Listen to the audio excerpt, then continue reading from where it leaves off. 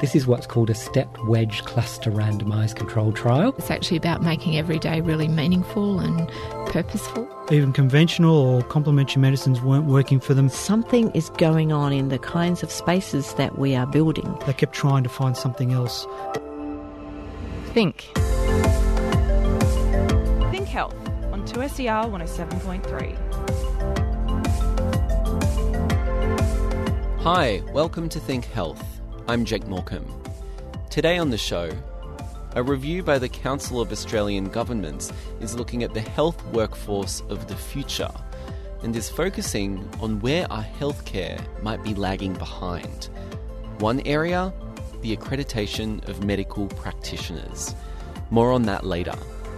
Also, there's also a lot of use of opportunistic weapons. So if you think of an emergency department, there's lots of sharp things lying around. Patients grabbing, needles or sharp scalpels, anything they can get their hands on to use as a weapon against nurses. Violence in the emergency department and why nurses are the main targets. That's coming up on Think Health.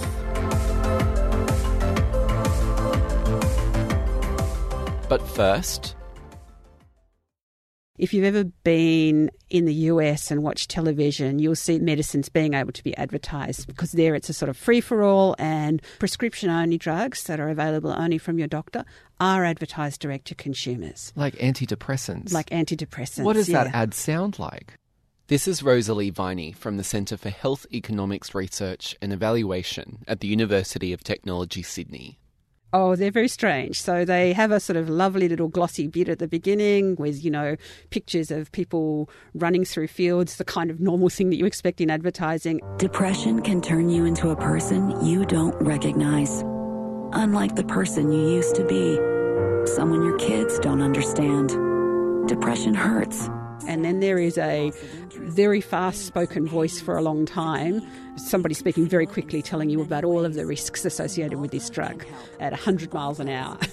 Dizziness or fainting may occur upon standing. Side effects may include nausea, dry mouth, and constipation. Ask your doctor about Cymbalta. Depression hurts. Cymbalta can help. Yeah, so I guess there is a debate around this because at one level you'd say you're not giving consumers that information. So you can't get that drug without a doctor prescribing it. But maybe the argument would be from those manufacturers of those drugs, well, how would consumers know about this? So I guess that maybe in the US they say, well, let's just make the information available. It's a different regulatory system, and so there are differences. I'm not sure that there's anybody in Australia who's strongly advocating for advertising of the prescription drugs, but there are some groups who advocate for the advertising of S3 drugs. S3 drugs stands for Schedule 3 drugs, which are ones found behind the counter at the pharmacy and are normally advised by your GP, although you don't necessarily need a prescription to access them. Normally they're for things like inhalers, cold and flu tablets, and cough syrups. The scheduling of drugs is done as a safety precaution to make sure consumers don't have access to drugs they might not need or could be dangerous to them. Rosalie, as part of a research team at the University of Technology, Sydney, has been looking at some of the pros and cons when it comes to the advertising of S3 medications in Australia. Why do we not advertise S3 medications? The concern in Australia and in many other countries is that that's not appropriate because you need the information of a doctor to be able to mediate whether this medicine is correct for you. And so it's not necessarily appropriate for us to be saying, oh, I think I need that blood pressure medication or I think I need that antidepressant without that mediation of a doctor. And you don't necessarily want people to be going in and demanding certain medicines from their doctors. So there are a whole lot of reasons why we don't allow advertising of S4 drugs. S2 drugs in Australia, it is a bit of a free-for-all. So you do see those drugs advertised on television. So things like paracetamol or ibuprofen are advertised quite regularly. So you see a lot of those sorts of drugs being advertised. The S3 ones sit somewhere in between. And so far we haven't allowed advertising for them. And that, I guess, has been because there's a concern that maybe people shouldn't be going in and making demands. There's an interesting case study from quite a few years back when S3 drugs were allowed to be advertised in some cases. And there was a drug called Xenical, which was a weight loss drug. And the consumer organisation Choice ran some sort of secret shopper surveys and sent people out to pharmacies to ask for this drug and found that even quite slim young women were being sold that drug. So that suggested that there was concerns if you had this sort of free-for-all of information about certain drugs. So that's the downside of advertising. Why might you want to advertise? Well, basically because otherwise consumers don't know about these drugs. So they don't know that they don't need to go to a doctor to get certain drugs. That means that they might be going to the doctor when they don't really need to because they could just go in and get some advice from a pharmacist and get access to the drug. And it may also be slowing down the process of access to the drugs as well. The other issue is that you might want to downschedule some drugs because we've seen them for many years. There's been use of them for lots of years. We know that they're safe, that it's quite reasonable for people to be able to access them and use them on a regular basis. And these are particularly things where people might need them for, say, an acute but recurrent condition. Like a paracetamol or something like that? So I'm thinking of things like the proton pump inhibitors, which are for stomach ulcers. So it's just when you have an attack or things like that, you can use them. Or the one that we actually looked at in this particular study, which was an antiviral tablet for cold sore treatment. Cold sore treatments are a great example of this because if you're a cold sore sufferer, then you recognise the symptoms, but you wouldn't necessarily want to have to go to a doctor to get treatment. So there's a whole array of treatments that are available for cold sores, from ones that you can buy in a supermarket through to ones that used to be only prescription. That was a tablet for cold sore treatment, so it's a kind of one-hit treatment, but has now moved to S3. And in fact, it's an interesting example. And one of the things we found when we did this research was when I talked about it to people, people would say, oh, I didn't know that was available. That's a kind of classic case in point that people who are cold sore sufferers may not even know that there's an antiviral tablet that they can take because there's no advertising of it. Now, that raises an interesting question for me, because if there was someone who were perhaps seeking a cold sore tablet but wasn't aware that there was one that they could go to the pharmacy and get, might they seek something that wouldn't be doing them any good if they're not alerted to this thing out there that could actually help them? I guess it's not so much that they would be seeking something that wouldn't be doing them any good in this case, but they might be seeking a treatment that's not as convenient. So if you're a cold sore sufferer, then you probably use an antiviral cream, but the antiviral creams are a bit messy. You have to apply them several times a day. It can look a little bit obvious, and add to the general obviousness of your cold sore, and you've got to do that over several days. Whereas the idea of these tablets, I guess, is that they are a much more convenient treatment, that you just, as soon as you have the symptoms, if you can take the antiviral tablet quickly, then it kind of hits the cold sore as effectively as possible. If we were to advertise these S3 medications, in what form would those advertisements come? Would they come in the form of, like you were saying before, in the US, these kind of strange ads that are out there promoting something, or would they be in magazines? Would they be on TV? I think that the model that has been proposed, or in fact I know that the model that has been proposed for what would be the right sort of advertising for S3 products would be a kind of an infomercial style advertisement. So there would be promotion of the awareness of the condition, promotion of the brand, and then the information that you need to go to a pharmacist to seek treatment, etc., and then some standard information. So I guess if you think about the kinds of ads we see for paracetamol or for ibuprofen at the moment, it would be similar to that, a really sort of an infomercial style rather than the kind of American style ads that we mentioned before. Rosalie Viney, Professor in the Centre for Health Economics Research and Evaluation at the University of Technology, Sydney. What do you do when your job is taken by a robot? Where does all your e-waste go? How do you split your digital assets when you break up with your partner? This is Think Digital Futures. Each week, an exploration of the moral and mind-boggling questions that face us in the digital age. You can listen on your favourite podcast app. Just search for Think Digital Futures. You're listening to Think Health on 2SER 107.3. The emergency room can be a chaotic and unpredictable environment, and on some occasions, a violent one. Triage nurses, the nurses who make the first assessment when a patient comes into emergency, are the most common targets. However, ongoing support for nurses who are confronted with a violent episode at work often lags behind. Jacqueline Pitch from the Faculty of Health at the University of Technology, Sydney, has undertaken research looking at violence in the ER and the effect it can have on hospital staff. And Jacqueline says violence isn't limited to just physical attacks. So we're talking about not just physical violence, but verbal abuse and verbal violence. Very often it may start with that. So this can be, raising their voice, swearing, demeaning names, ridicule, that kind of thing. Just this month, there's been 2 episodes that I know of, one on the Central Coast at Wyong, one in Melbourne, where nurses were taken hostage by a patient with a knife. That's, at the extreme end, and also we had a nurse who was killed last year who was working in a remote area, I think it was in South Australia, who was actually murdered by patients. So it's that real wide range of behaviours. When this is all playing out, what's protocol to try and deal with this situation? The protocol, I guess, is very dependent on nurses, because if it is starting off just as verbal abuse, that has become so common now that the ED nurses especially would tell you, that's part of the job, that's just how it is. So they may be tolerating it, some may tolerate more than others. Very rarely is that being reported or anything.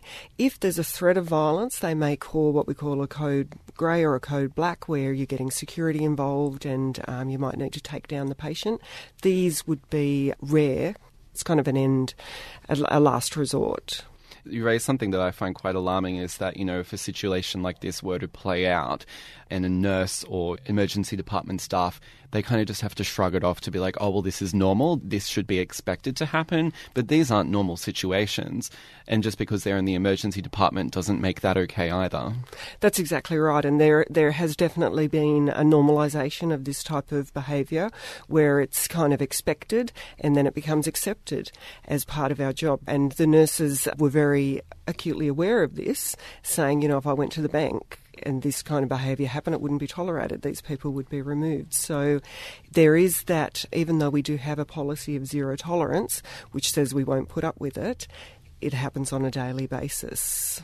Having spoken to nurses, what sort of effect does it have on them? What I found surprising, I guess, was in terms of verbal abuse, the impact of that can last for up to 12 months with nurses. So they can have symptoms similar to post-traumatic stress disorder, so sleeplessness, weight gain, weight loss. A lot of them talked about coping strategies that weren't necessarily positive, so perhaps going home and drinking. That concerned me, especially when you think that if this is a daily occurrence, and sometimes in terms of bed block, that might mean that a patient might be in the department for an extended period. So a nurse might go home and come back and the same patient might be there.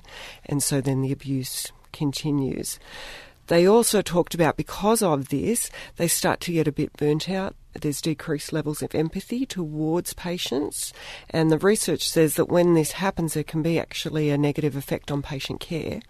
And from that, an increased risk of adverse events, so things like having medication errors. Right. And you said at the beginning there that was as a result of perhaps verbal violence, but do those sort of similar effects or experiences, does that also apply to physical violence events? Yes, there'll certainly be an effect in terms of physical violence. However, it's the verbal abuse, I guess, that lasts longer. So the physical often lasts as long as it takes the person to recover. And the impact wasn't quite as insidious, I guess, as the verbal abuse. But in terms of physical violence, say in the instance of someone who might be under the influence, is it like a thrown punch or is it like a swing and then an emergency department staff gets caught in the crossfire, so to speak? Yeah, so the most common type of injury is soft tissue injury, so bruising, so you're right, so a punch, pulling, scratching, that kind of thing. There's also a lot of use of opportunistic weapons, so if you think of an emergency department, there's lots of sharp things lying around, so patients grabbing, needles or sharp scalpels, anything they can get their hands on to use as a weapon against nurses. Just the lanyards kind of being used to strangle In emergency departments in the United States, for example, they actually have metal detectors that patients have to go through before they can enter a lot of departments because there's an increased risk there of guns and serious type of weapons, and they also have tasers. So security there will have tasers to take down patients. But that has been broached here at some points, but I think if the problem then is escalating a lot rather than being contained, I guess, if we're going to those extreme measures. Right, so they seem to be, well, if that's a system that works in the States, it works there. But those precautions, do you think people might see that as taking it a bit too far in Australia? Yeah, I definitely think so. And there's some evidence that says if you, just the mere presence of a security or seeing a weapon or that type of thing can actually escalate violence. So once they see a uniform, in certain types of people that can actually escalate. They may just have been being verbally violent and it becomes a physical thing just because of that. What sort of thing is on offer to help emergency department staff or nurses if an instance like this were to unfold? Do they have people that they can speak to? Do they have sort of like refuge spaces within the hospital if something like this goes down? That's a good question. So in terms of what tends to happen in the aftermath following an episode, nurses aren't really that well supported. And again, it's that kind of that attitude, I guess, that it goes along with it's part of the job, so you should be able to deal with it. Sometimes nurses are blamed. What did you do to that patient to make them go on like that? When I interviewed or when I surveyed nurses and they would be telling me they'd been injured at work, it was only a very small number that actually took any time off, and that included going home that shift. So most nurses will stay at work, they'll just finish their shift, and probably the most common way that they will debrief is just with colleagues. So it would be an informal debrief rather than some kind of formal structured debrief. There are counselling services that are on offer, but very often these aren't taken up by the nurses. And a lot of time they feel unsupported and they just kind of feel resigned to, well, this is part of the job, I just have to get on with it. It's a tricky situation because to say that in that particular environment that you would never be exposed to that because it's a very unpredictable environment. How do you find a middle ground between providing that support but at the same time making them aware that at some point this may unfold? Yeah, and I think that's one of the issues with it because nurses, it's a caring profession, so we're there to look after people. So part of the reason that a lot of the violence tends to be excused or nurses don't do anything about it or it keeps on going is because they very often don't want to blame the victim. Oh, it's not their fault because they're under the influence or because they've got this issue or that type of thing. But I think providing support and also having consequences for people who commit violence against staff is certainly a good starting point. So, for example, if somebody attacked a police officer or a frontline person, so a paramedic, for example, the law is different than if they attacked a nurse. So a lot of what they're talking about is, bringing that. So they're still frontline workers, so the consequences should be the same. So it's pretty rare that someone will be charged for injuring a nurse. Why does that protection not cover nurses at the moment? I think everything has happened quite quickly and perhaps legislation certainly hasn't caught up with the reality that is facing emergency department nurses at work. So it's kind of lagging behind. They're talking about it. So Gillian Skinner, when she was the health minister, was looking at a plan to try to improve. So everyone's starting to acknowledge there's a problem, but still in terms of the actual support for nurses on a day-to-day basis doing their job, it's not there yet. Jacqueline Pitch, lecturer in the Faculty of Health at the University of Technology, Sydney.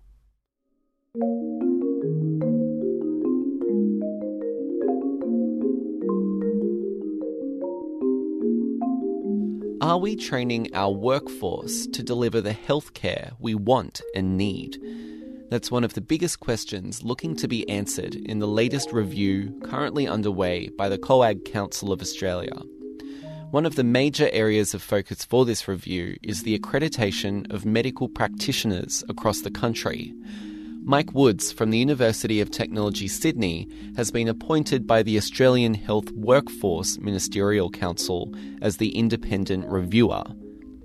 Mike says to start addressing how we can improve the future of training and accreditation for healthcare workers, we need to look at where we are falling short. There were some fundamental flaws right from the start. All of this stems from a 2005 Productivity Commission report into the health workforce that I was presiding commissioner for in a former life. And it showed that the programs of study, the education and training of the health workforce was very siloed. So there were courses for nurses, courses for midwives, courses for doctors, courses for physios, but there was no integration of that. So the accreditation of those courses and the registration of the health professionals has all been done at the individual profession level, whereas what Australia needs is a much more integrated workforce. What is the damage in having these different areas siloed? By them being separate from one another, why do you consider that to be a flaw? We need to look at the role of the health workforce. Now, if you go to a physio, first and foremost, you want them to be a very excellent physio, or a heart surgeon. You want them first and foremost to be a very, very good heart surgeon. But in today's world, the health needs of the population are changing. So we need to move away from that single interventionist process by a particular specialist with a bit of support from other health workers. Because when you look at the health profile, the burden of disease in the population, it is now significantly more oriented to the chronic diseases, the cancers, heart diseases, diabetes, all of those things, a lot of which I might add are lifestyle driven.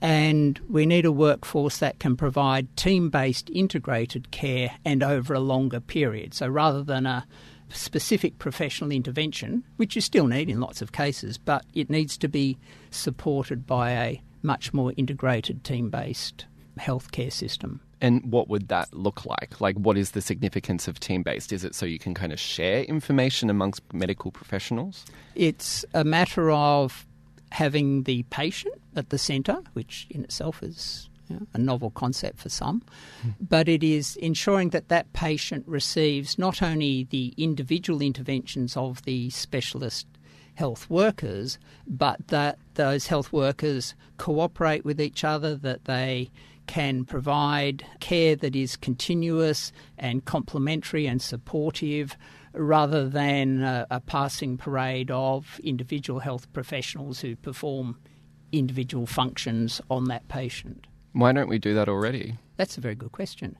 Part of what I'm trying to address in this review of the accreditation system is to look at interprofessional education and learning processes so that the health workforce, in the context of their individual professions, have a better understanding of the capacities of the other professions and where those professions can provide support and complementarity through a patient-centred approach.